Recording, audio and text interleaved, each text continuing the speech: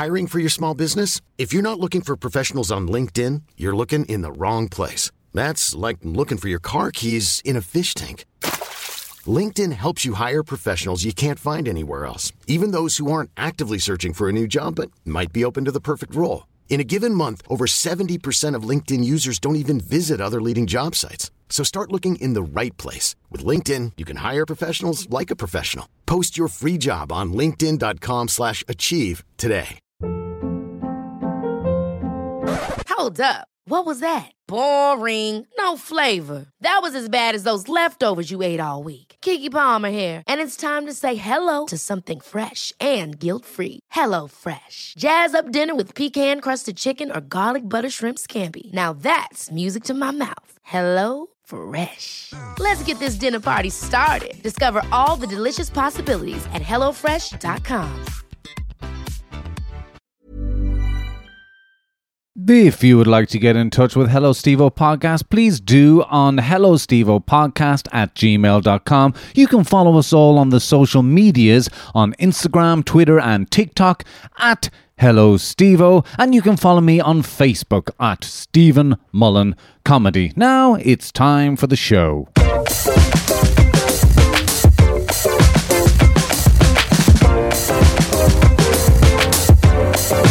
I need to be myself. I can't be no one else. Ladies and gentlemen, welcome back to the show. Hello Steve-O Podcast is here for you, baby. Episode 70 for Tuesday, the 30th of June, 2020. And what a big week it is for us here in Ireland. I mean, as I'm recording this, it's Monday, and the barbershops and the hairdressers have all opened today. And I'm in a pickle, let me tell you, because I'm about half an inch away from a top knot. But sure, aren't most of us lads half an inch away? Woo! I've had a coffee. I'm hyper. The restaurants are opening, the pubs are opening, all that kind of malarkey is going on today. So as I'm recording this again on the Monday, I don't know, people excited? There was an Irish Times poll last week that actually said that 70% of people have no interest in going out to restaurants and pubs because they're still scared of the virus and stuff like that. But anyway, I shouldn't be taking the piss out of them. Fuck them. I don't know. I just know that I went for a run on Sunday and some old man got very aggressive with me and Rob Powderly. We were out on our first Dub Run Crew run, out doing a little 18k jog, and we're running along the canal, and this Jesus, he was angry. You could see him from 200 meters away. He was angry. He had his arm sticking out to his right, like pointing aggressively, the full length of the arm out. And when we got close to him, he's like, "Have you not heard of social distancing? No." So aggressive, white hair, 70s, probably, he misses the old Ireland, I used to have a time in this country, there's no such thing as homosexual people, that type of man. There he was, aggressively pointing, "Have you not heard of social distancing? No." But he had a big drip hanging off the end of his nose. Sure, didn't Steve-O point it out? Didn't Steve-O go, "Have you not heard of wiping your nose?" He nearly had a fucking aneurysm. He lost his shit and we're jogging on. You idiot! But we were miles away from him. We were nowhere near him. So aggressive. And there was a man behind him pushing his buggy with the baby in the buggy and the dog. And he just started laughing straight away because there's no way he heard what I said, but he knew what had happened because obviously this owl fella had given him abuse as well. There was nowhere for us to go. We couldn't get further away and we're running past him. We're nowhere near the chap. What is wrong with people being so aggressive? Huh? That old man, he should get a Twitter account. He'd fit in with all the other assholes on there. I'm on one today. I've had a coffee, lads. Anyway, announcement. Oh, yeah. First off, let me start by saying congratulations to Matt and Lizzie, regular listeners of the show in Leeds, United Kingdom. No, Leeds, who have welcomed a baby boy into their life. Little baby Lee. Congratulations to Matt and Lizzie. I wish you all the best. I know you're not sleeping at the moment and Ha, to be honest with you. I think it's the boys. I have people out there who've got kids. If you've got girls and boys, who do you think is worse? Because we had none of that shit with our daughter growing up. We had loads of sleep. And then I have to say, like when you talk to other people who have girls as well, it seemed to be fairly plain sailing. The boys, on the other hand, good Jesus. They're hard work, huh? They're a different species, literally. And as they get older, do you know they talk all the time about like all the, you know, the gender stuff is socially constructed from when we're kids? It's not. You watch baby boys and baby girls, watch how they interact. The baby girls like organising, they like playing with cooking, they like pretending to be mammy, they like all those things, and the boys just want to break stuff.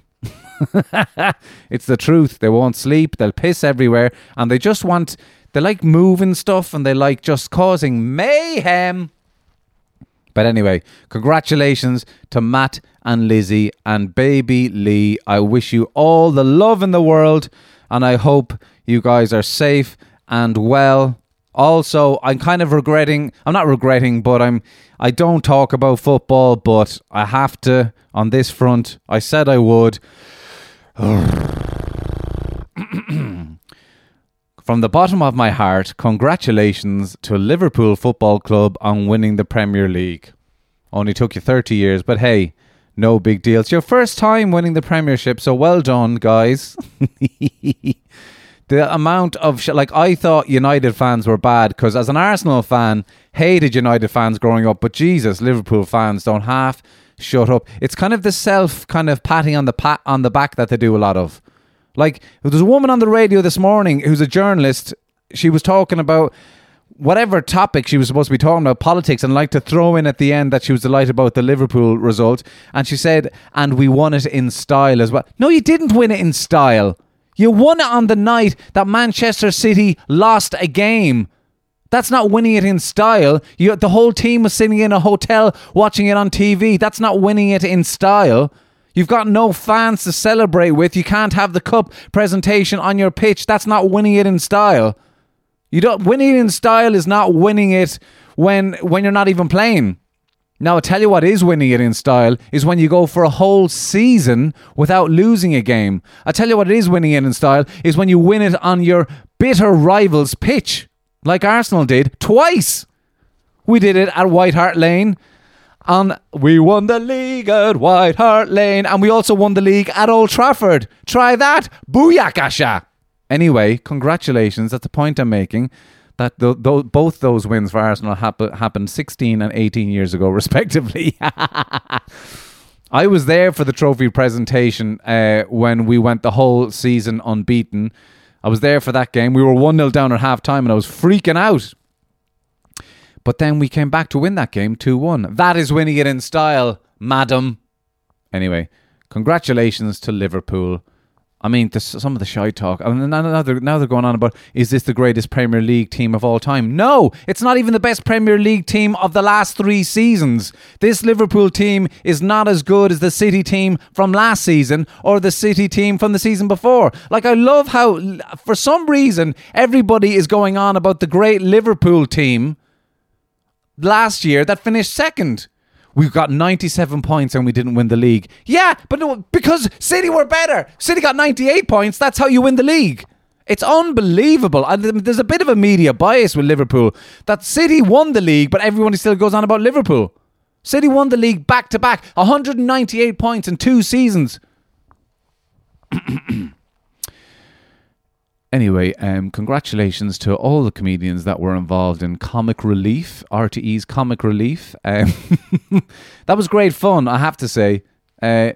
Comic Relief, if you're not listening in Ireland, I don't think they do Comedy Relief in the States. I don't know, but they definitely do it in the UK. It's probably where it started. Comic Relief in the UK is a massive thing where they do a huge fundraiser, a big long-ass TV show, trying to get people to donate loads of money to various different charities and all that kind of stuff.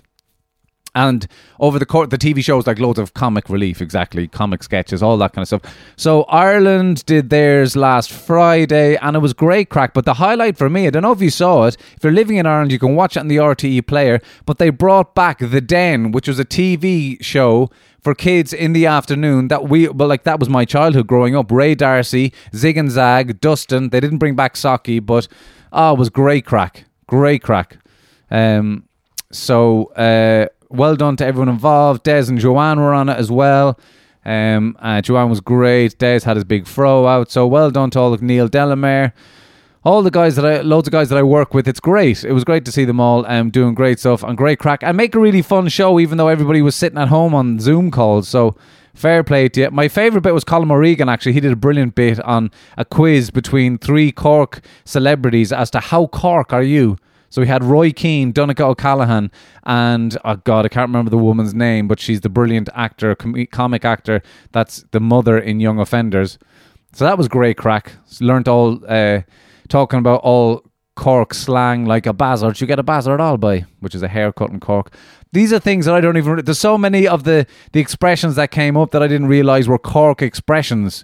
Because that was just the way we talked in Cork. Tanora. I didn't realise Tanora was a Cork drink, that it wasn't. You can't purchase Tanora outside of Cork. It's a Satsuma. It's a fizzy drink made of Satsumas or mandarins. I can't remember which one.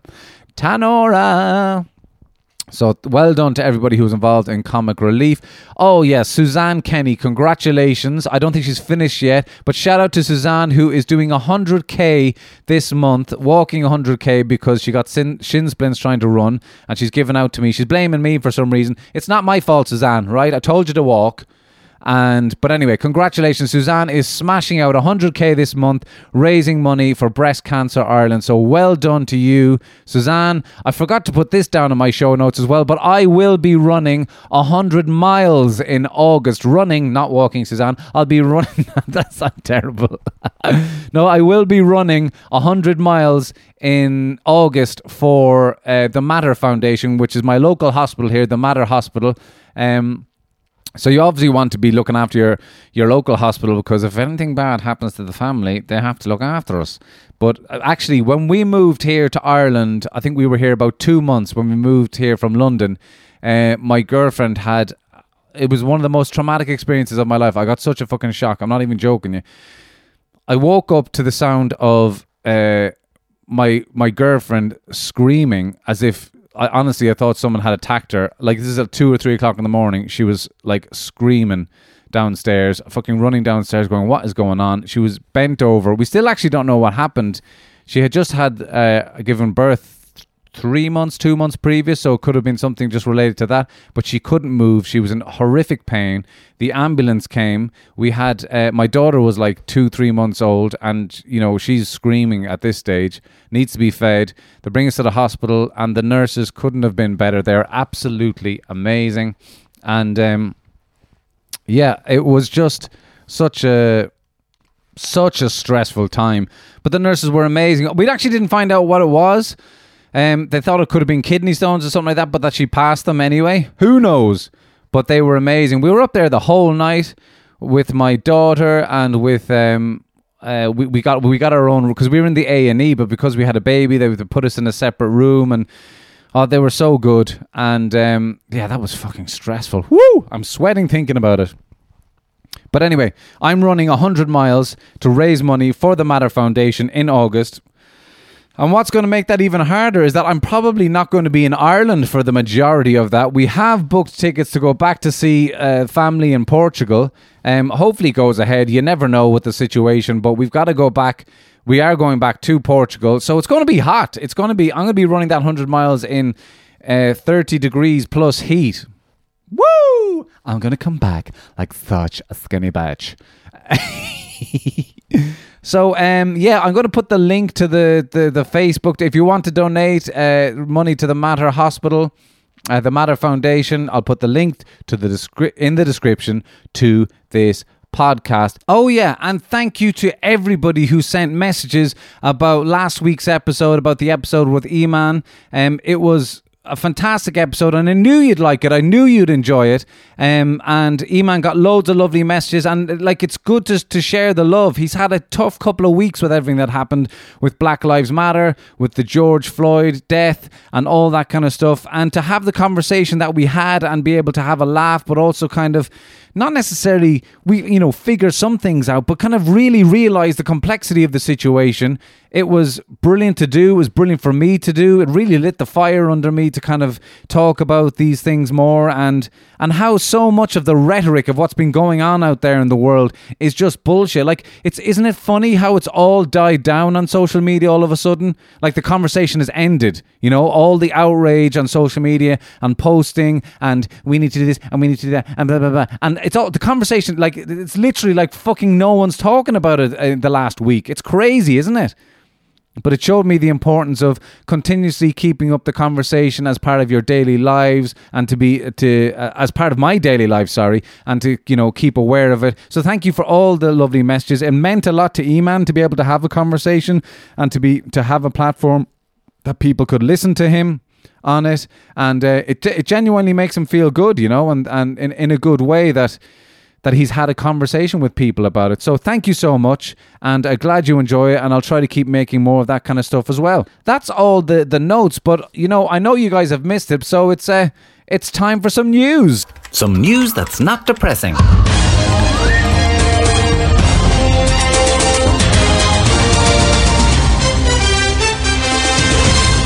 In what is probably my favorite headline of all time, this is on Fox News, even reported on this, but then I was like, I need to get the original source to it here. And this is, what a headline. Topless hero Jessica saves family from drowning in Cornwall. Now, what is interesting is that that this would never have made the papers. It would never have made the headline of the news if she did not have her ditties out. Isn't that's the society that we're in today. That's what we're living in, is that it's not good enough that you've saved somebody's life from drowning. No, that's not news. Hold on a second. She had her titties out. Absolutely. Headline news. So Fox News reported on it. I went to the original source of it, which is Cornwall Live. It's Ambrosier. Cornwall. I don't know if that's the accent from there. But wait till you hear this. Jessica Layton has been hailed a hero for saving a family of 3 while topless. They just keep talking about her having her boobies out. A woman from Cornwall is being hailed as a hero after saving a family from drowning while topless. As one of Jessica Layton's friends put it, not all heroes wear capes. Some of them don't even wear bikini tops.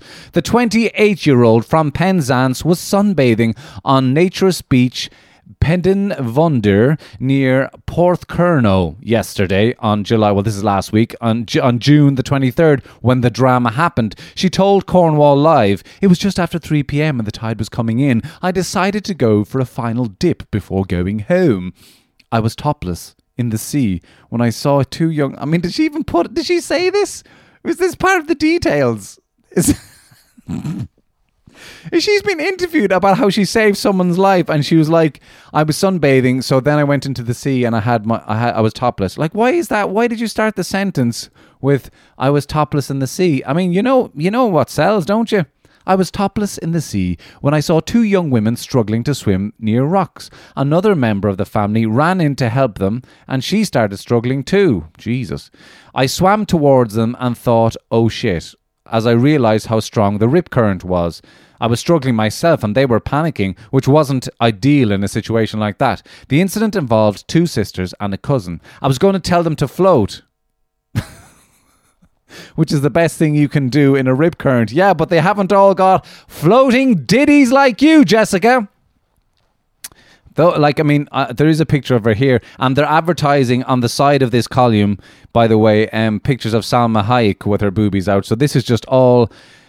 The internet is crazy, isn't it? Here we are reading an article about a woman who's topless, and then the link on the side is, if you like that, you're going to like this. Salma Hayek's daughter is probably the most beautiful woman that's ever existed. Oh my God.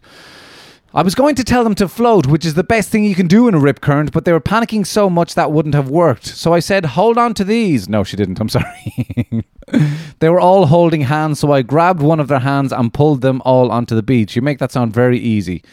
Jessica, who is a performer, in Cornwall's popular Rogue Theatre. That's a fancy name for a strip club, Jessica. Oh, no, he didn't. I'm sorry, I take it back. That was very sexist, Stephen. Sorry. Cornwall's popular Rogue Theatre added, one of the women said, aren't you strong afterwards? What? Who writes this? Afterwards, I'm not sure where the strength came from. The actor and singer is a regular on the nudist beach. Why is this important? Like, what are you trying to do? Does this nudist beach make money from people going down there? Are you advertising the poor woman's going to try go down there sunbathing with her ditties out, and like half of... If Fox News has been told... If Fox News are reporting on this, you're going to have Americans coming over for the holidays to see Jessica's ditties.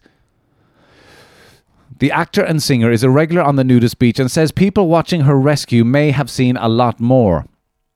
Unfortunately, I just put my bikini bottoms on before it happened. It's a classic, of course. I was going to be topless when something like this happens. She said the family were grateful for her heroic actions and asked if she was a lifeguard. Yeah, in Baywatch. Oh, sweet Lord.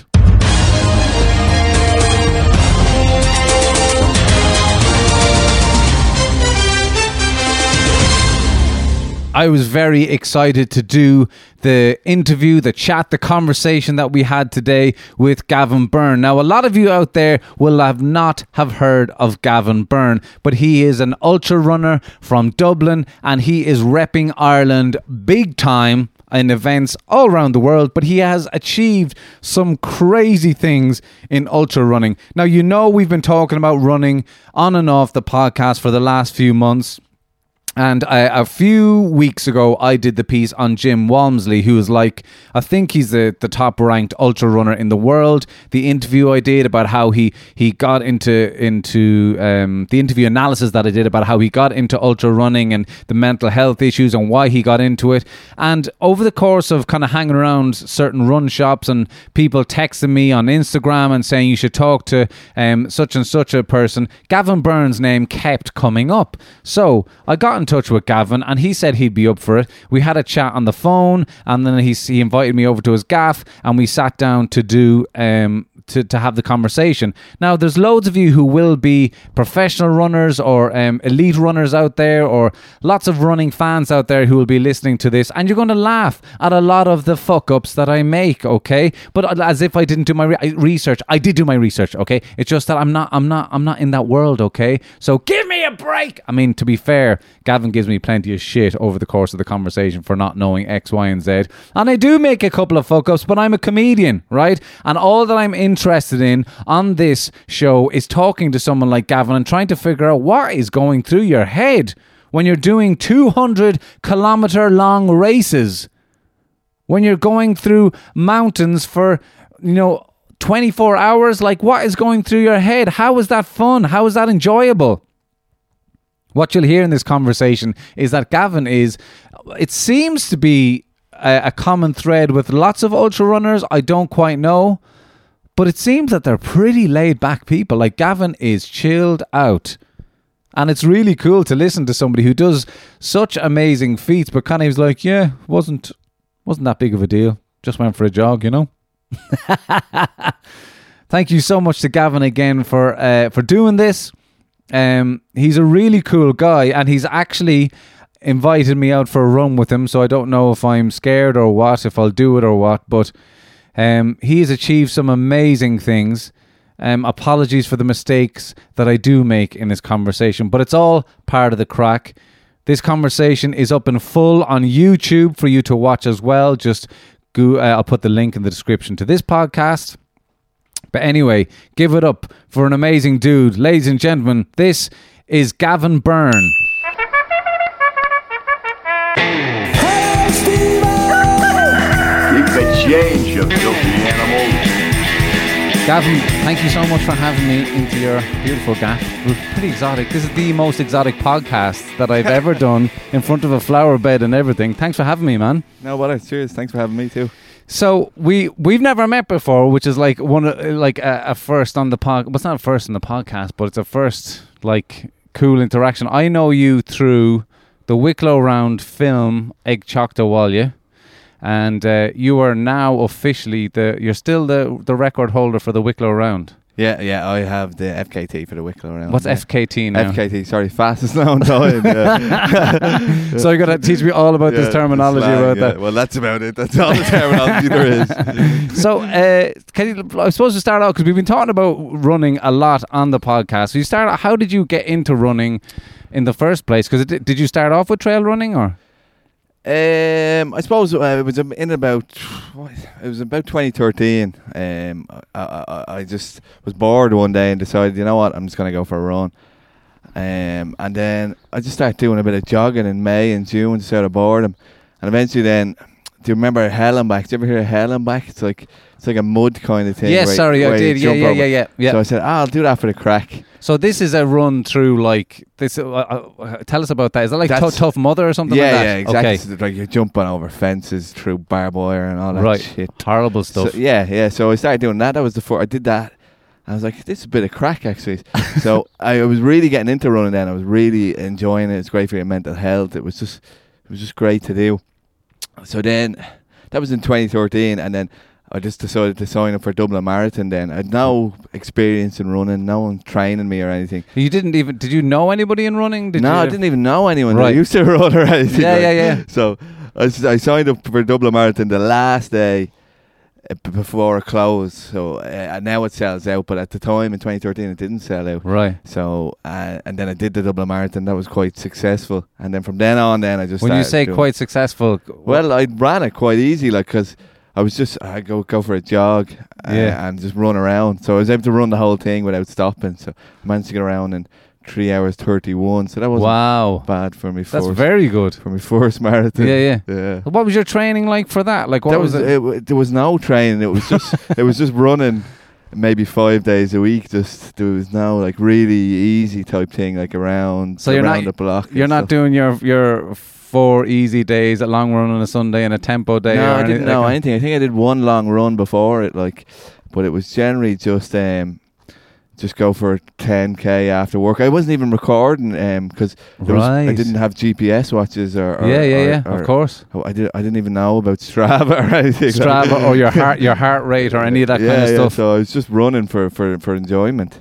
And so you sign up to the Dublin Marathon. You don't did at any point do you kind of go, I should join an athletics club or anything like that? Yeah, I think a few months later then, or maybe even a year later, I joined a club down the road there, called Dunor Harriers. Right. And I started to learn how to train with them.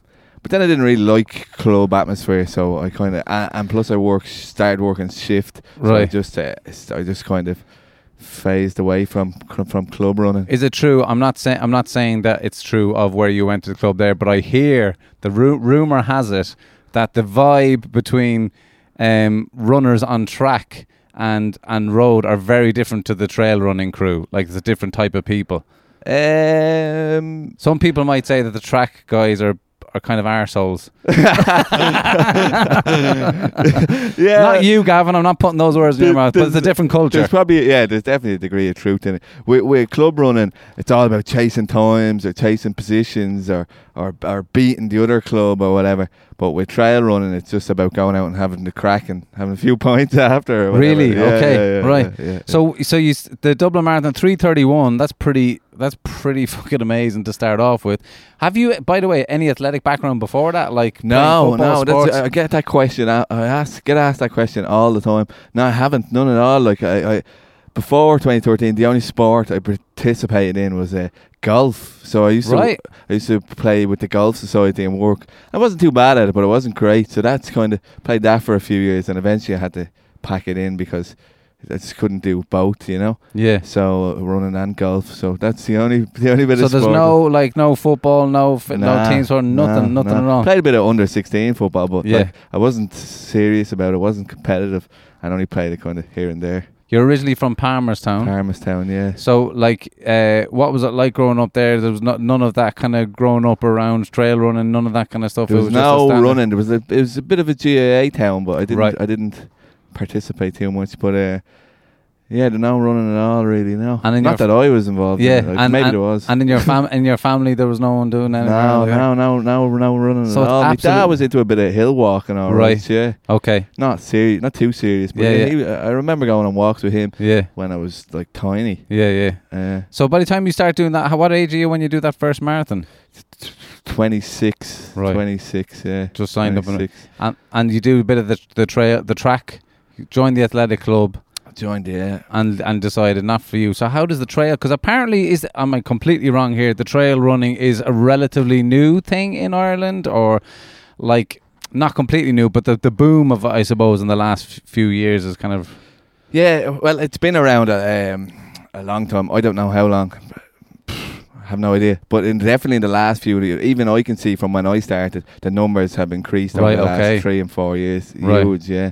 So especially with the ultra running, but even in the short distance, the 7, 8K, like some of the races are capped at like 200, say.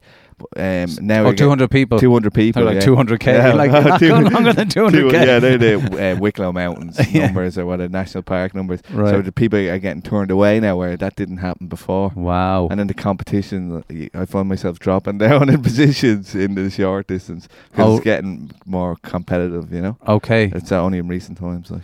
Talk to us a little bit about the difference between those short distance ones and the longer distance ones. Like it's a very different ball game, isn't it? Yeah, it is completely different. When you do a short distance race, like, you cannot get your breath. It's just like flat out. Okay, like, just 7 burn or 8, yourself. Yeah, you're like, I struggle with them, but I do enjoy them because I use them as training. Okay. And then with the long distance, you're just nice and easy for. How many hours? I don't know. Yeah. From anywhere from 6 to fucking 26. So it's a different type of like engine that you have in you versus, I suppose, the difference between a marathon runner and someone who does the 5,000 on the track a little bit. Yeah. So the 8-10Ks are just like blowing out, like you can't breathe, and then but you like the Wicklow round. Like, how many K is that? It's about it. There's no real figure on it because I'd say about 115. Could be anywhere between 110, 120. Right. Okay. If you don't get lost. I'm gonna get me facts out here, right? Just so everybody knows what exactly the Wicklow round is, but also what you've achieved here, right? The rules of the Wicklow round, ladies and gentlemen, is it's a looped course covering 26 peaks. So that's 26 mountains, right, basically, totaling over 100K and over 6,000 meters climb as well, which Mount Everest is 8,000 around that point. So it's, by the time you've gone up and down that many times, it's a serious climb. And you have to do it inside 24 hours is the rules. And there's also very strict rules. To complete the Wicklow round, competitors may run solo or in groups. All members have to carry their own gear, and you are self-propelled. You can't. It's a funny rule to put in there. No, that's for what that rule is if you're doing it with 3 people. Yeah. So I've seen it in adventure racing that you could tie a rope to your back and then pull the slower one up the hill with you. No way. I think that's what it's about. Jesus. I haven't done it Okay. in a team, But you didn't do it with a team. You did it on your own. Yeah, but in adventure racing, I think they do that kind of thing. So someone's knackered. They're getting dragged along by a rope.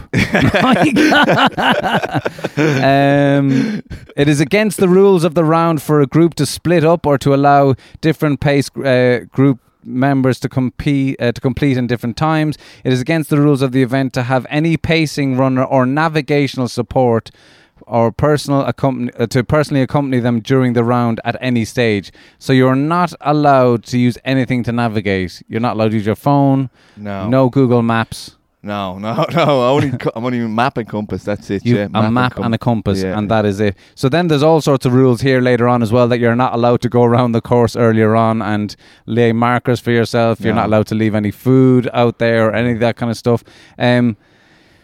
Like, that is crazy, man. So how do you even pace yourself? Are you allowed to keep a stopwatch? You can keep a stopwatch. Yeah, it's no problem. Like, you can keep a stopwatch just to record the time or whatever. And then you're meeting people at your crossroads. So you have a crew. You Yeah. can do it supported or unsupported. So But it's very specific as well where they're allowed to be, isn't yeah, it? yeah. So when you're crossing one section, you'll hit a road, Yeah. and you meet them at road points. That's it. So, and then when you cross the next section, you can meet them at the road point again. So Yeah. you might see them, depending who you are. You might see them every 2 to 3 hours, or you Right. might see them every 4 or 5. Is it the same point that you're crossing all the time? No. Okay, It's so a they have to massive move. loop, so there'll be a couple of roads. I think maybe five times you see them. Right, okay. Something like And does that. it also say something about you're not allowed to carry your own food with you, or you are allowed to carry your own food? No, what was that saying is if you're doing it, you're not allowed like leave stash food in the bushes Yes. or whatever. On all that Just kind of. only your crew can have the stuff for you, and you can carry food. Yeah, and carry whatever you want.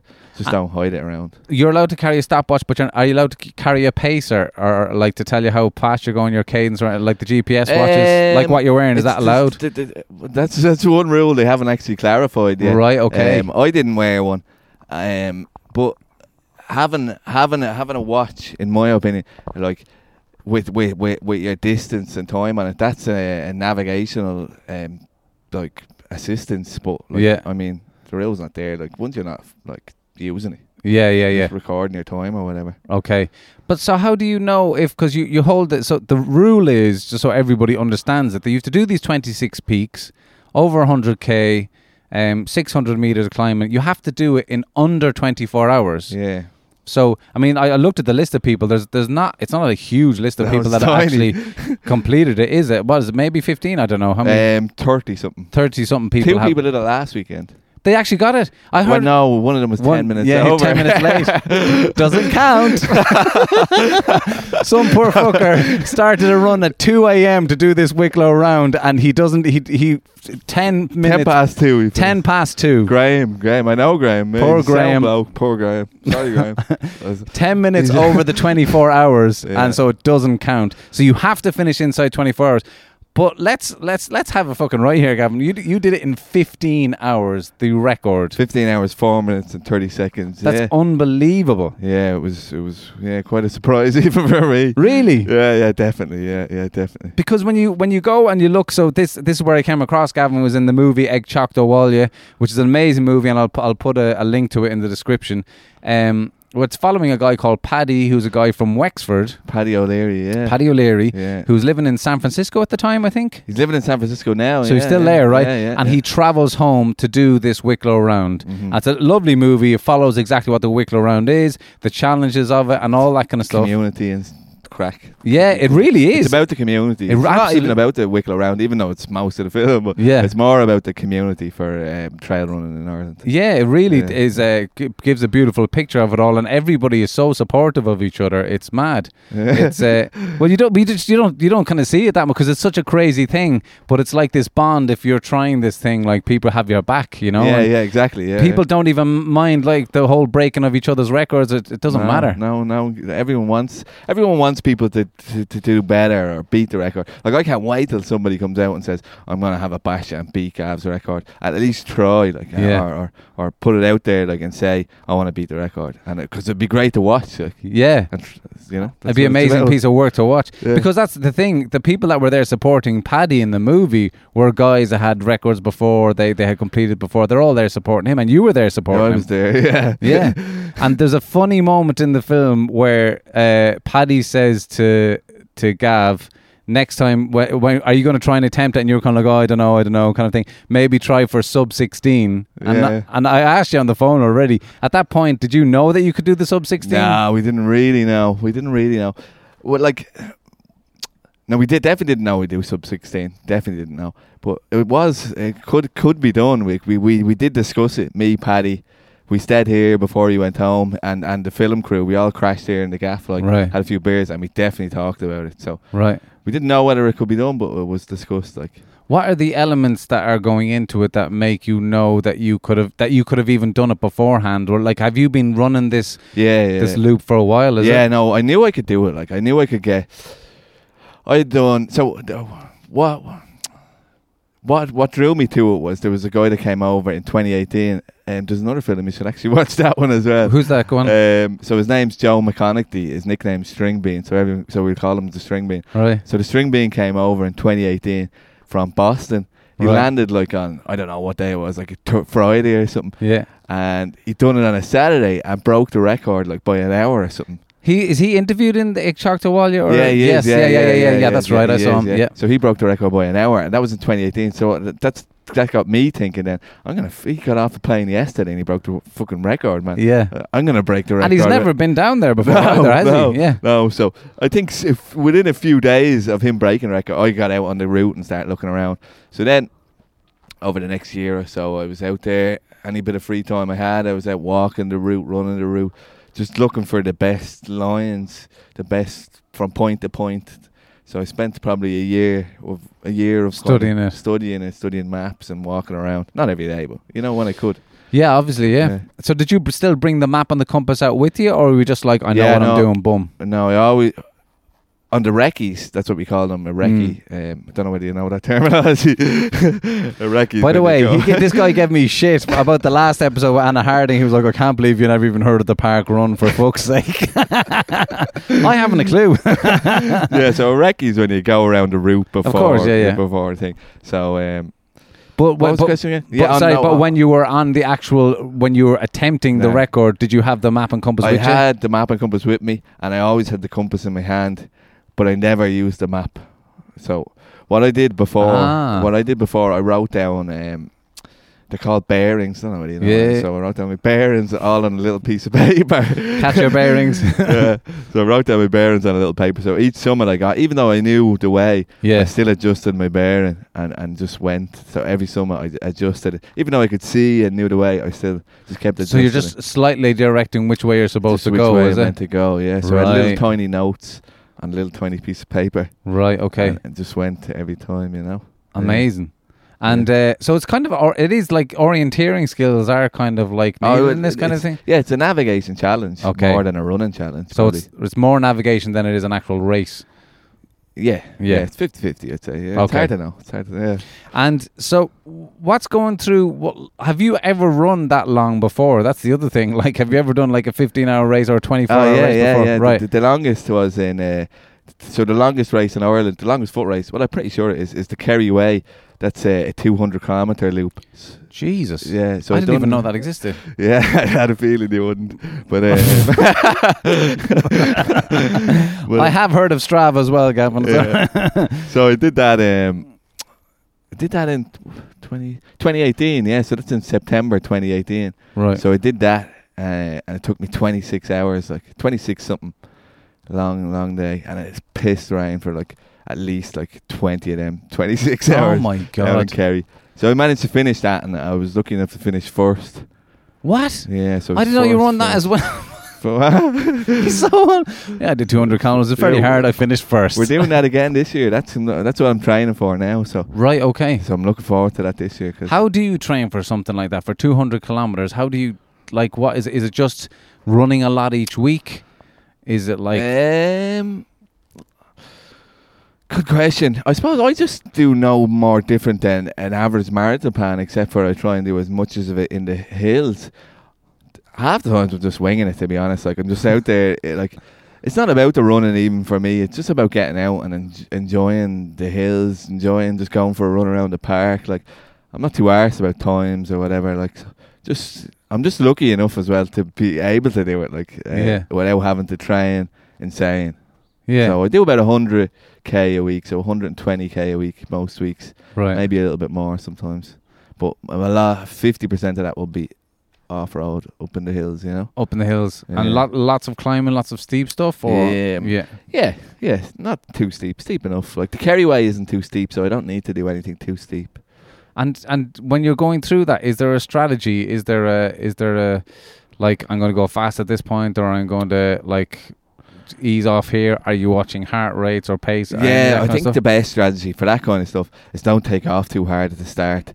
Like, when we did the Kerry Way in 2018, at the starts at I think 6 or 7 a.m. whatever, but everyone took off like a rocket, like, and I'm kind of looking around, what the fuck is everyone doing? Everyone was gone, like, and, like 200k to go, 200k, like, and everyone's like, like if it's a fucking 5k race, like, but eventually then, so I just sat back nice and easy and just picked people off throughout the day and eventually got into That the must lead. be gas. It That is, must be gas. great Like literally going past them slowly and they can't fucking do it because you're just taking it easy. But then I did have a disaster the last 20 or 30k. My feet got so wet, like it's just like skinned alive. Like so I was kind of limping the last. So you're ripping your feet open doing it? Yeah, they were like swollen. They were twice the size. 10 toenails came off. What? They're all fucking hell. I could barely get my shoe off. They were so swollen. Like. So what do you do in that situation? You take them off and change gear? Well, or? no, see, like I wasn't planning to. I had the fuck all equipment with me, and I was due new pairs of runners, but I hadn't bought any. And I wasn't planning to do the Kerryway. Like I'd done a 24-hour adventure race 2 weeks before the Kerryway, and I got chatting to a few lads down there. They were like, "Oh, the Kerryway is great." So then they got me thinking.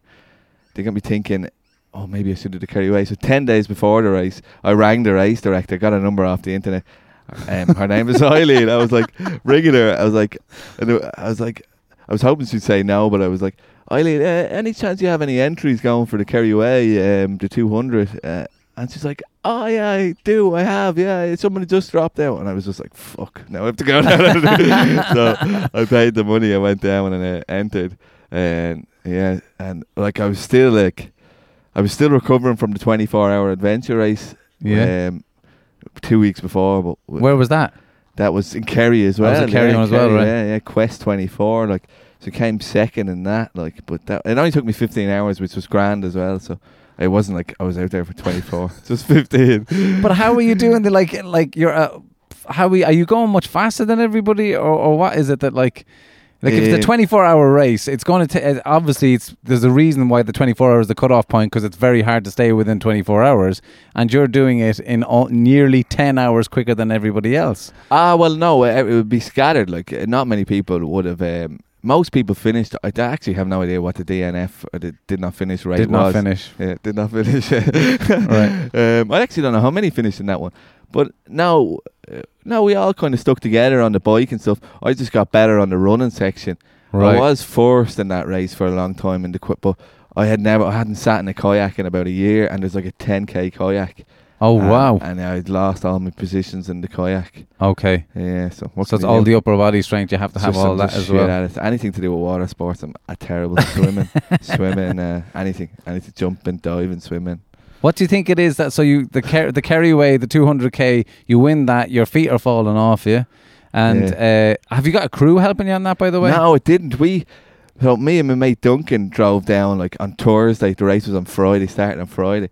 So we had nothing, like, and we drove up from Dublin, picked him up in Bray, and we drove up from Dublin, and like we didn't even have dinner the day before. I think we were eating like do you ever see them Centras down in the country that are like bistro bars type things? Yeah. A couple of jam you can get a carvery in the plastic. Yeah, so we had that for dinner, and then pitched the tent, like, and then it was just, we had a few little drop bags, but not much. Duncan didn't even have anything with him. I had like 2 packets of jellies, and I had to give him one because he didn't have anything. Oh my god! So we had a few bits around the course, but not a hell of a lot. Like, no.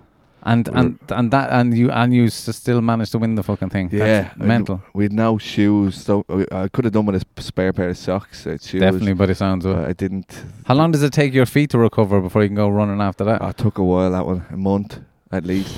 But it takes the body even longer. Like, it takes until you're feeling probably.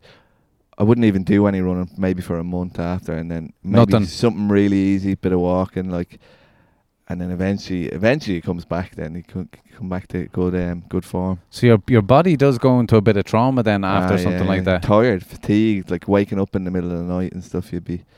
Yeah, it's waking up while you're having pains, or I don't know. I think it's an ultra runner thing that you just kind of start waking up at like fucking 4 a.m. and stuff, and you can't sleep. Or that's what happens to me. And anyway, now it happens to one or two others. But I know it's happened to me a little bit when I've done a bit of running, but I can't imagine what it's like on that level. Sometimes I do find it hard to go to sleep if I'm too tired or something. If the body's too sore or too tired or whatever like that. But Jesus, so you win the Kerryway, and so you've done bits and pieces before you've done things like that before doing the Wicklow Round. So the Wicklow Round is a lot less intimidating then. You've kind of broken the back of that kind of stuff. The difference with the Wicklow Round is the Kerryway is a trail, it's a marked trail, and it's it's rough in sections, but most of the time it's fairly runnable. All of it's fairly runnable actually. But whereas with the Wicklow Round, you're kind of going up and down. There's no real trail. There's little trails here and there, but there's no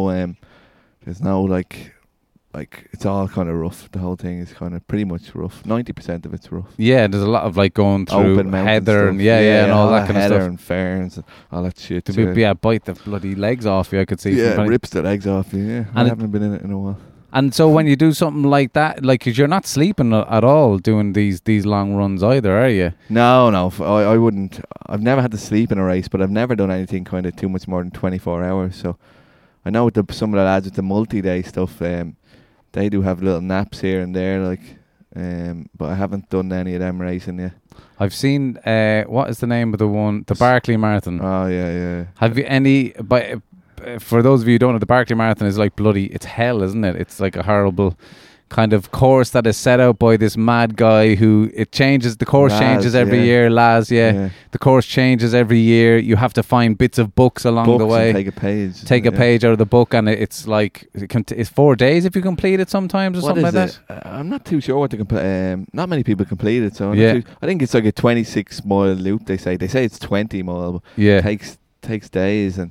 It takes, or I think it's 4 loops. I think that's what it is. 5 loops. Or 5 loops, is it? Loops, yeah, to complete the whole thing. 5 loops, yeah. But not many people finish. But it breaks people, man, doesn't it? Most of the time, no one finishes. Yeah. Yeah, would I like to do that? I suppose I would at some stage. But really? But I'd have to work a bit more on the old nav skills, because it seems tricky enough to find the books, because they're fucking like hidden everywhere. Yeah, he hides them in mad places. You have to go through a tunnel under an old prison and all that kind of stuff as well. I can't remember what it's called. It looks absolutely free. Something like the Barclay Marathons is something that you would actually like to do. You're supposed to do UTMB as well, isn't it? Yeah, we're supposed to do UTMB this September, but it's cancelled because of the coronavirus. So that's Mount Blanc, isn't it? The Ultra Trail of Mont Blanc, yeah. How many kilometres is that one? I think it's 171 kilometres.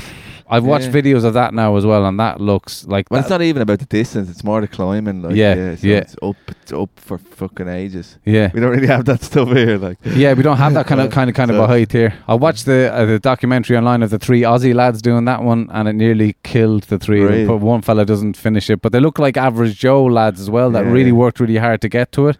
And one fella just did not get to the end. But it really breaks you. What do you think is the enjoyment that people are getting out of the ultra running? Like, when you put yourself through so much pain, your feet have fallen off at certain points, 24 hours, you can't sleep properly for a month afterwards and all that kind of stuff. Do you know what I mean? Yeah. It's kind of, but you absolutely love doing it. There's no point are you thinking to yourself, I think I'm done with this running malarkey. No. You're never thinking that. It's a question that no one knows the answer to that, I suppose. No, for me, I like the adventure of it, just like, because, well, first, like, you can do it, like, if you have the ability to do it, like, fucking do it, like, but I just, like, you're covering so much ground, you're going to so many places in so little time, like, so where it would take people weeks to hike that, you're doing it in 24 hours, like. So it's like, a lot of it's in the dark, but I just, like, love getting out there for the adventure. Dude, I don't know why we do it, but. Is there an element of liking, because you. Challenge. Yeah, the challenge of it, but you also, like, obviously have a lot of mates in it. Is there an element of liking the solitary element of it as well if you're out doing it on your own? Yeah, I suppose you do like the solitary element, yeah. But it's good doing it with mates as well. But yeah. Like, I did the other event last year in the UTMB, it's called the TDS. Right. So it's like 140k, but it's still like 10,000 metre of climbing. Like. Right, wow.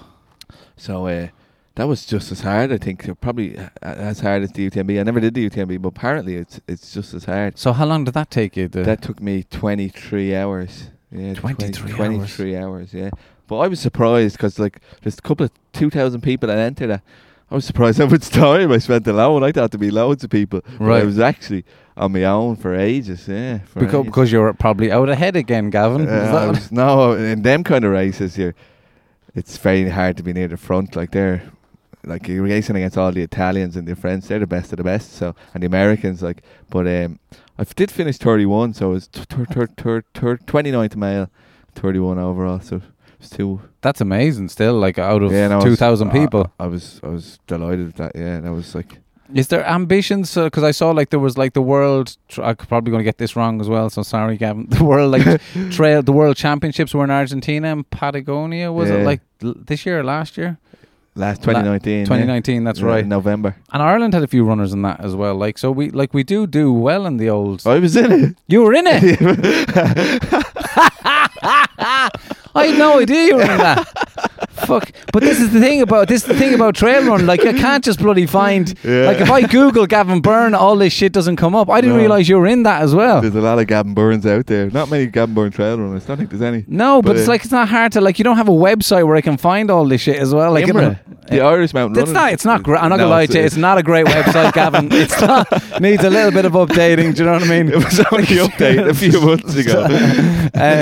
But so I didn't realise you were in that. So you're up there with Jim Walmsley and all those lads. Yeah, Jim Walmsley, Hayden Hawks, Paddy done quite well. Our man Paddy O'Leary. Like. Right, Paddy was in as well. Okay, right. Yeah, and he didn't go as well as he wanted to. But like, I was miles behind. Like, I was like, I think there was 80 something finisher. I was like 70 something. So that's what happens in the World Championship. It's also it seemed a lot like to what you guys are used to. It was a lot of it. It was a lot shorter, wasn't it? And quicker. For what I'm used to. Yeah, it was 42k. So we did a qualifying race for that. So I done well in the so we qualified through that race, you know. Yeah. So yeah, it was, and plus like I just didn't feel like I was in good form there at all. But I was happy enough to finish. In good form? What do you mean? What kind of? Well, it's a long old flight to old Patagonia. That's my mom's from there. You know that? Yeah. Oh, so my mom's from, and I've been down to Patagonia, and even when you get to Argentina, it's another fucking trek to get down to Patagonia. Yeah. Plus, one of our flights was cancelled, so we were stuck 24 hours in an airport there, and I can't think of the name of it. Was it Buenos Aires or another airport? Because I think it was it might be San Carlos de Bariloche or something down south. That or was something. the one. Yeah, we were stuck there for like 24 hours or something. Right. So. Yeah, and then I had a big year racing, so I was just fatigued kind of going there. But it was a good trip though. Amazing to represent your country. Amazing. Yeah. So. How does so what's the like? Because you work a day job. Yeah. Does this ever become a thing in your head that you're like, I just want to do running for work, or like do the full time thing, or? No, I won't be at that level. Like I'd rather just work a normal job and do the running for enjoyment. Like yeah.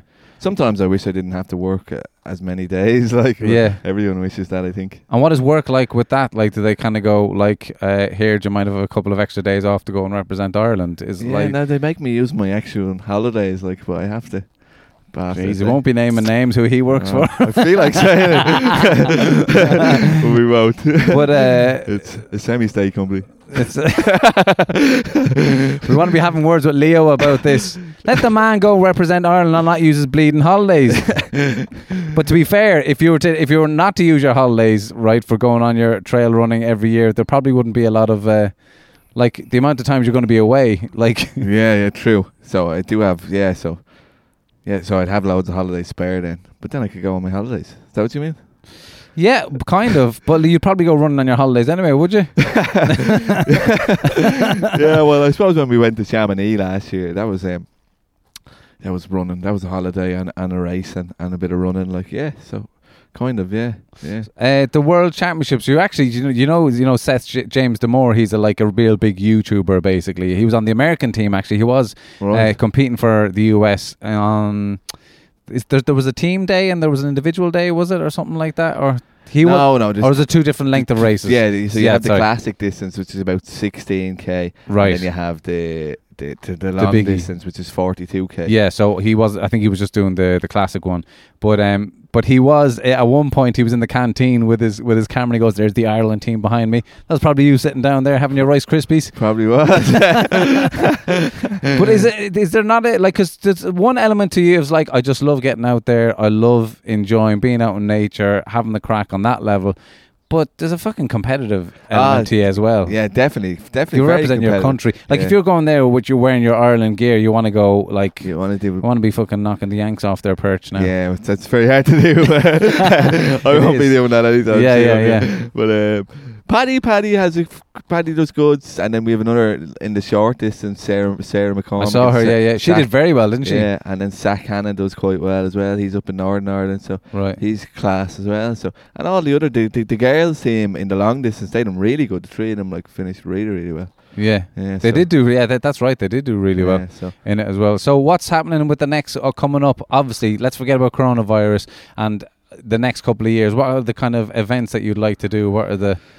Well, we're going back down to do the Kerry Way in this year, but I've done that. But I suppose what events would I like to do? You've already won that, Gav. It's a bit boring, isn't it? It is a bit boring. Although I do want to do different events, because that's what it's about, like going other places and seeing new places and new challenges. So one event I'd love to do would be the Western States, but that's like... Yes, that's the biggie. Hard to get into, yeah. So That's the biggie. That's an interesting one, because it seems... So they call it... Am I correct in saying that it is a down... Like, it's mostly... It kind of ends up going downhill. It kind of starts up here, and it kind of... Apparently, it's I'm not too sure. I didn't really... Yeah, I think so. But it's roasting, and there's still loads of uphill. We obviously did the bit on Jim Walmsley when he took the wrong turn. That was on the Western States one. Yeah. Courtney DeWalter won that a few times as well. She won it, yeah. Claire Gallagher won it there last year, I think. Is she Irish? No, she's over in America. But like, surely she has some kind of... Definitely. Definitely, absolutely. I asked her that, and she wasn't sure, I don't think. It used to be a route to be able to qualify for Western States that you would be able to do it via the Wicklow Round, but apparently it's gone or something recently. No, we don't have a qualifier for the Western States now, and so that's what the Kerry Way is chasing. I think if they get 100 finishers, which they've never had, they can become a qualifier. So it's the same for that one down in Cornwall that they do in winter as well, which is pretty brutal. The Spine, is it? Yeah, I think so. Yeah, I'd love to do the Spine. That looks terrible. Yeah, that is terrible. Because it's in the middle of winter. What is it, 200 and something miles? Something like that, yeah. 500k I watched the movie on the guy who did it as well, and he's hard as fuck. It's like, but it looked like it's wind, rain. An Irish lad won that loads of times. Did he? Yeah. Yeah. Ian Keith. Yeah, he won it a good few times. Yeah. Ian Keith, yeah, I'm hearing all these things. These guys are legends. Why aren't you guys? You should be on the news, not on my podcast. So Western States is something that you'd like to do. So, but you have to. What race do you have to do to qualify for it? Well, no, you have to do. They have a list of qualifying race, and then when you finish the qualifying race, then you have to enter a lotto. So it's like millions of people enter the lotto. So it's like, unless you're like really, really good, I think you get in through. It's a thing called ITRA points. Right. So that's how you're ranked.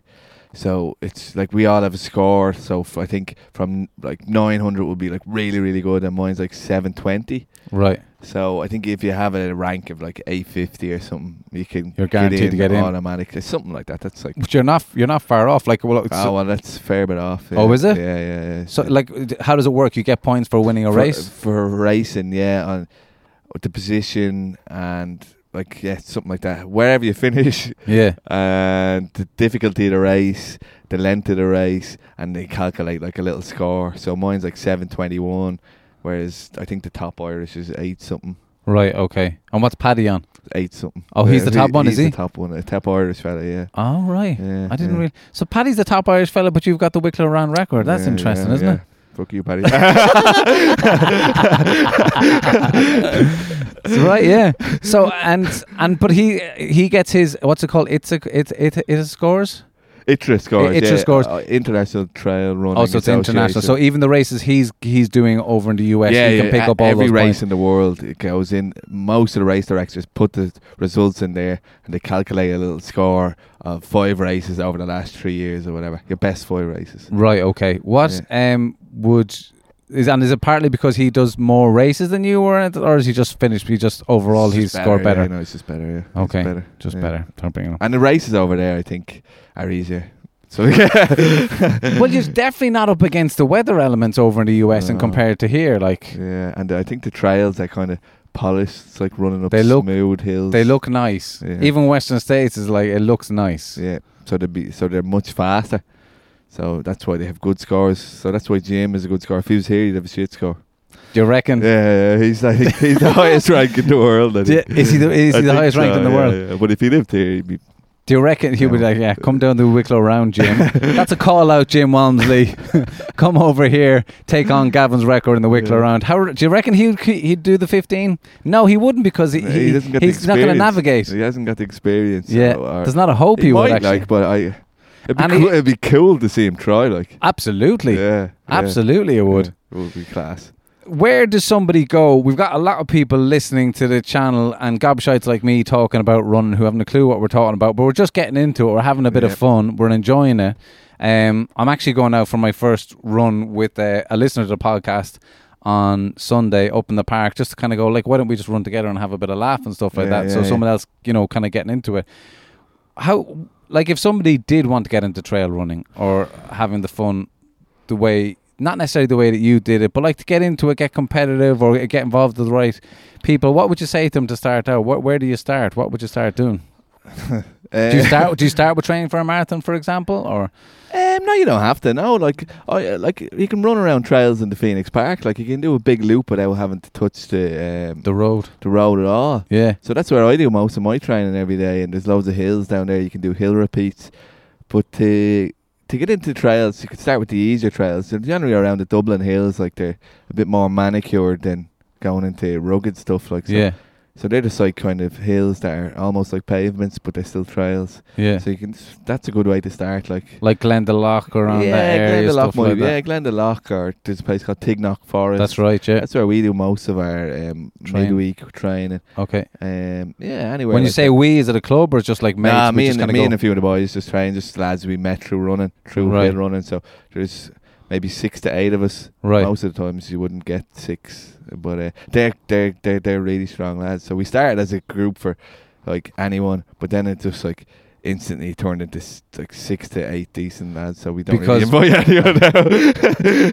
Fine, I'm not going, Gavin. I don't want to go anyway. I don't. But but obviously it's partly because people have to be able to keep up with you as well and all that. But we're running and chatting. But yeah, no, for if a newbie came along, they'd struggle. But it's generally easy pace. It's easy, but it would be fast for most people. Do you do any road stuff at all anymore? Any interest in doing a regular marathon or anything? No, I'd done Dublin Marathon 6 years in a row. And did you? Yeah. So how did the times go with that as you progressed? Most of the times it went down, but sometimes it went up because I'd have a stomach issue throughout the race or whatever. But eventually I got it down to, in Dublin, I got it down to 250 something, I think. Or was man.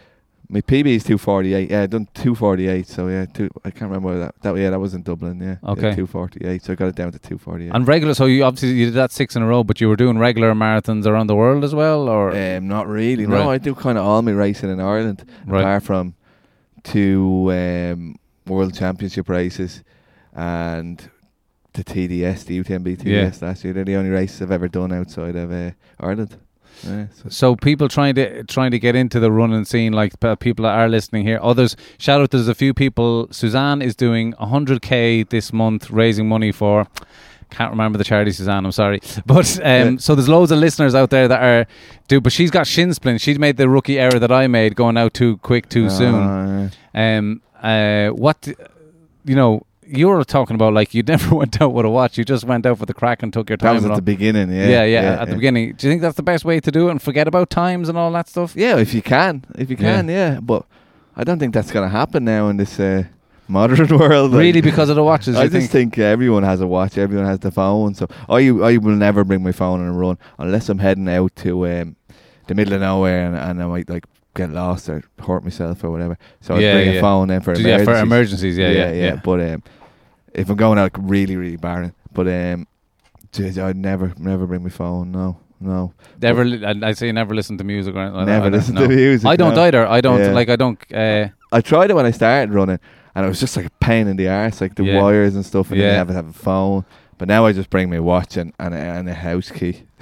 That's exactly what I do as well. I slip the house key into the shorts pocket, that's it. That's all you need. Because I find it great for, like, we were talking about mental health earlier on, and I've been talking about it a lot on the podcast, but like the effects that I'm getting now, like I had one run yesterday now that I didn't enjoy, and that was a bit depressing to me. But in the couple of months that I've been running, every time I'm coming back kind of going, you'd be in the shower and just like feel amazing. Like there's no amount of antidepressants is going to do that for you. Do you know what I mean? It's like it's a genuine, real feel good factor of it. Yeah, the running endorphins. Yeah, and and I don't feel the listening to the music or anything like that. I feel like, because I'm able to think when I'm running, and I have found the state, you must get it all the time.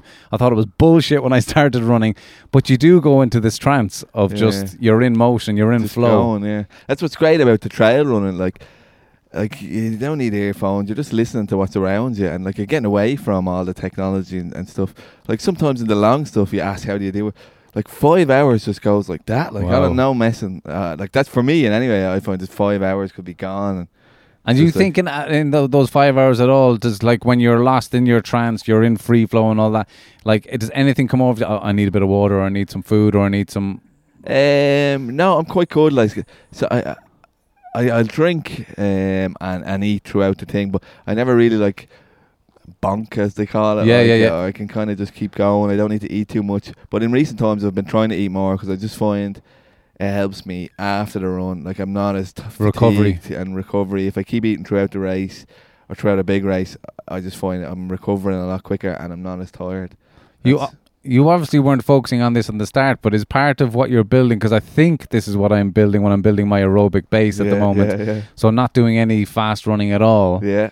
Which is hard because you're tempted. Like, that's why I got the shin splints, was like I was trying to beat half marathon times. Yeah. But my body's not like, I still have a bit of weight to lose on top in order to be able to, I can physically run that fast, but I'm going to hurt myself because I've got too much going on here on the dad bod, Did you find at the start that you were kind of naturally staying below a certain heart rate or staying below a certain pace? Yeah, I was accidentally doing the right thing. Aerobic training, and I was doing it for a year, so I built up this massive aerobic base. And you weren't doing no sprinting or anything? Yeah, nothing. And because I didn't know about it, and I was just going for a run because I enjoyed it. Like, I didn't care if I was running fast. Now, I was lucky enough, I run quite fast at an aerobic pace, like 4:30 per kilometre or whatever. So was that at the start you were doing that? No, at the start I was doing 5 minute kilometres, say, but eventually. Well, what's your heart rate at that when at the start?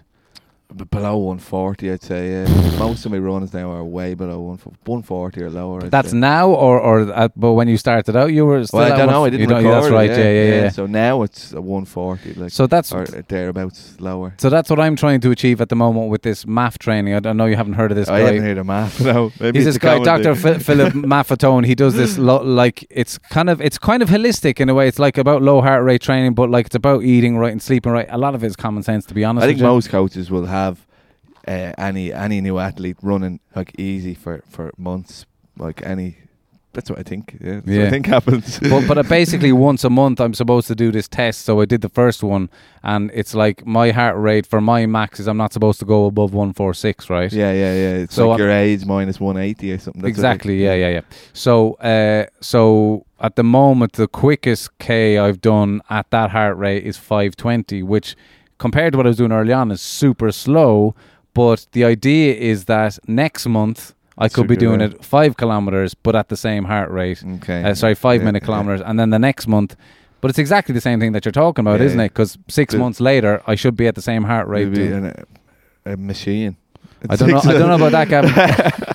Sign up for the carry away there or whatever. Yeah. So you're doing 4.5k. Because if I was doing 4.5k's, I'd definitely be up in the 160. 4.5 minute kilometers, I'd be up in 160, 150s, right, okay. And you're in 130s. Yeah, probably 130, 140. I'd say. Yeah. Jesus. Yeah. And because you must be barely breathing at that pace. It's just talking pace, really, really talking pace. Like, it'd be no hassle. Like, but once I start going a bit faster, though, it's harder.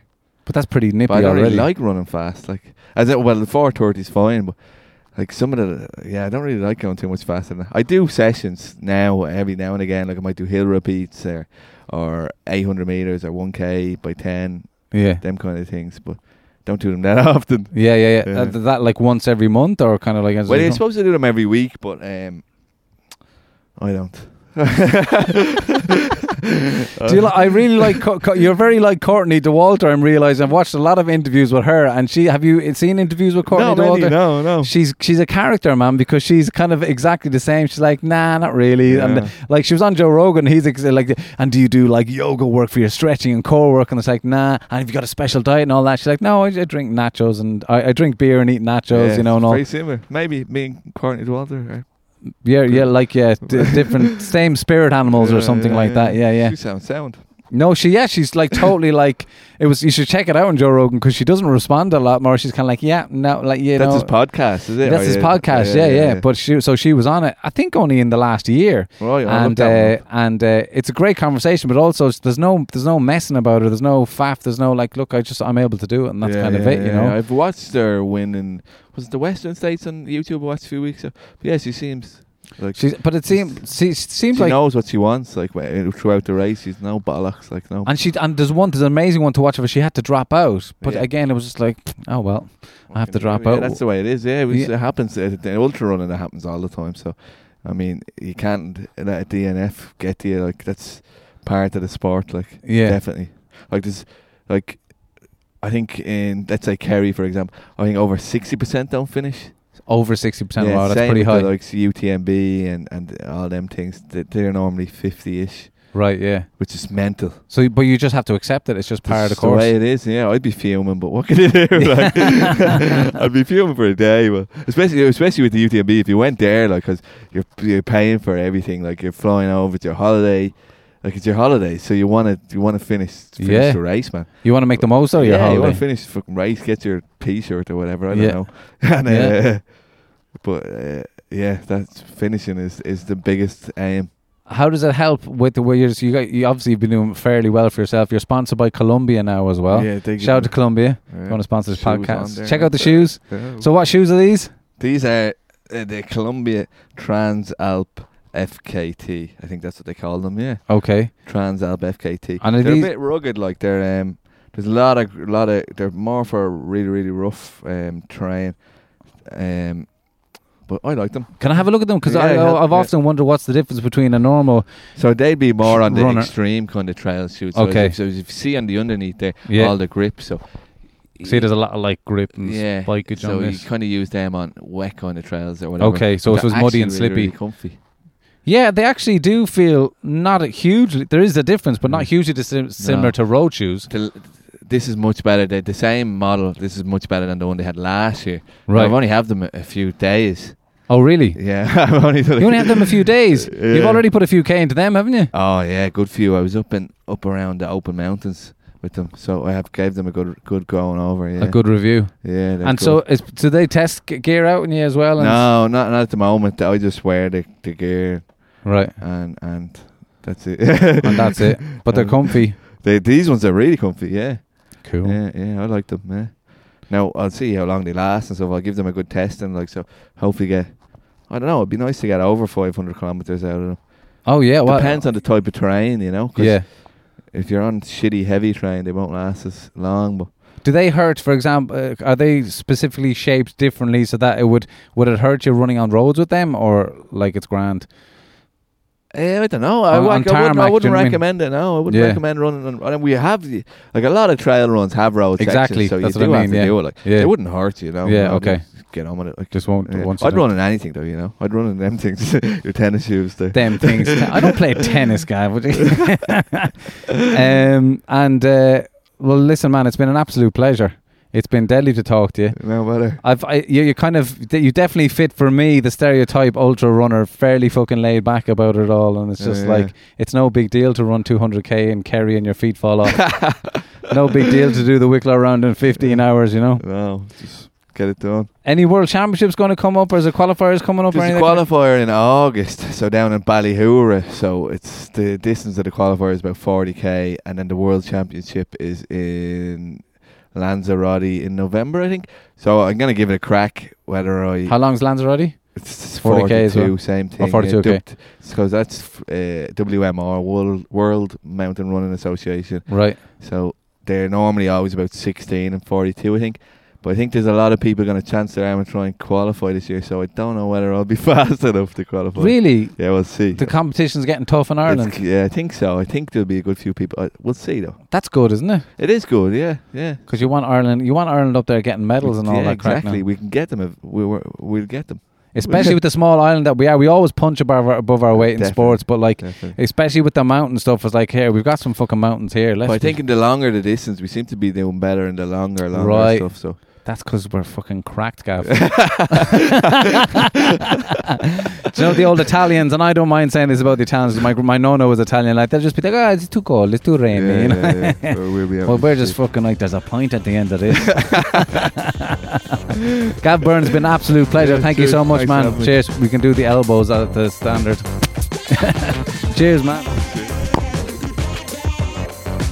there you have it, ladies and gentlemen. Gavin Byrne, what a guy. I'm looking forward to hanging out with him again another time and meeting more of these ultra runner guys, because they're all a bit special in the best possible way. But what a pleasure it was to talk to him. I'm fascinated by these people who can complete these endurance feats in life. It's absolutely amazing. So thank you so much to Gavin. I'll put his social media details in the description to this podcast if you want to follow him. And of course, please do share this podcast. Tell your friends. Give it a 5-star rating on Apple Podcasts. If you listen on Spotify, share about it on your social media. And just tell loads of people about it. The more, the merrier. Get in touch with me. Follow me on all the social medias at Hello Stevo, Stephen Mullen Comedy on Facebook, and send me an email. Your thoughts, your questions, whatever it is that you want to talk about on hellostevopodcast@gmail.com. Thank you so much to all the Patreons. And I will be doing another new thing for you on Friday. If you want to support me on Patreon, you can do so. The link is in the description to this podcast. Ladies and gentlemen, that's all we have time for this week. I am over. I am out. Ciao!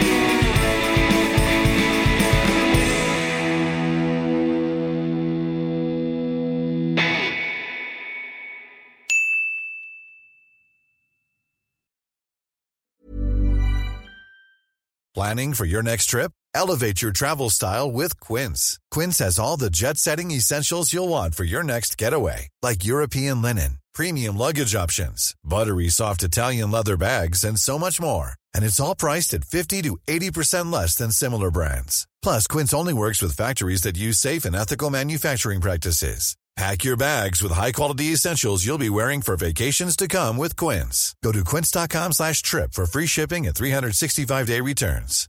Hi, I'm Daniel, founder of Pretty Litter. Cats and cat owners deserve better than any old-fashioned litter. That's why I teamed up with scientists and veterinarians to create Pretty Litter. Its innovative crystal formula has superior odor control and weighs up to 80% less than clay litter.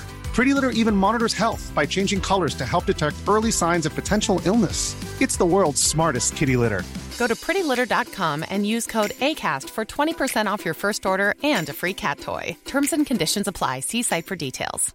Planning for your next trip? Elevate your travel style with Quince. Quince has all the jet-setting essentials you'll want for your next getaway, like European linen, premium luggage options, buttery soft Italian leather bags, and so much more. And is all priced at 50 to 80% less than similar brands. Plus, Quince only works with factories that use safe and ethical manufacturing practices. Pack your bags with high-quality essentials you'll be wearing for vacations to come with Quince. Go to quince.com/pack for free shipping and 365-day returns.